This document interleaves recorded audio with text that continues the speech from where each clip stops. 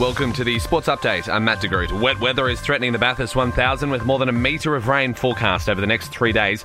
James Courtney looking to secure his first win on the mountain. He's told Today he remains optimistic about the weather. The blue skies at the moment, make the most of it while we can, and hopefully all that rain that they're talking about coming goes past us and we don't really have too much. But it's supposed to be tomorrow is the worst day for us here on track.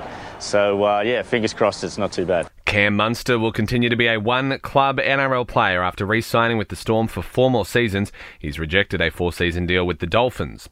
The Australian World Cup cricket preparations continue tonight with the second T20 against the West Indies at the Gabba. The home side won the first narrowly by just 3 wickets on the Gold Coast. Nick Kyrgios has booked a spot in the Japan Tennis Open quarterfinals with a 3-set win over Camille Mileshark. The Aussie says it was easy to recover from a slow start. I just started playing the right way in the second and third set. I tried to play more aggressive, just serve through the court instead of trying to pick my spots. Just serve through with pure power, and just play more aggressive. Stop trying to rally and just trying to hit winners from everywhere. In AFL, the Western Bulldogs could let midfielder Josh Dunkley go to the pre-season draft as negotiations on a trade to Brisbane have stalled.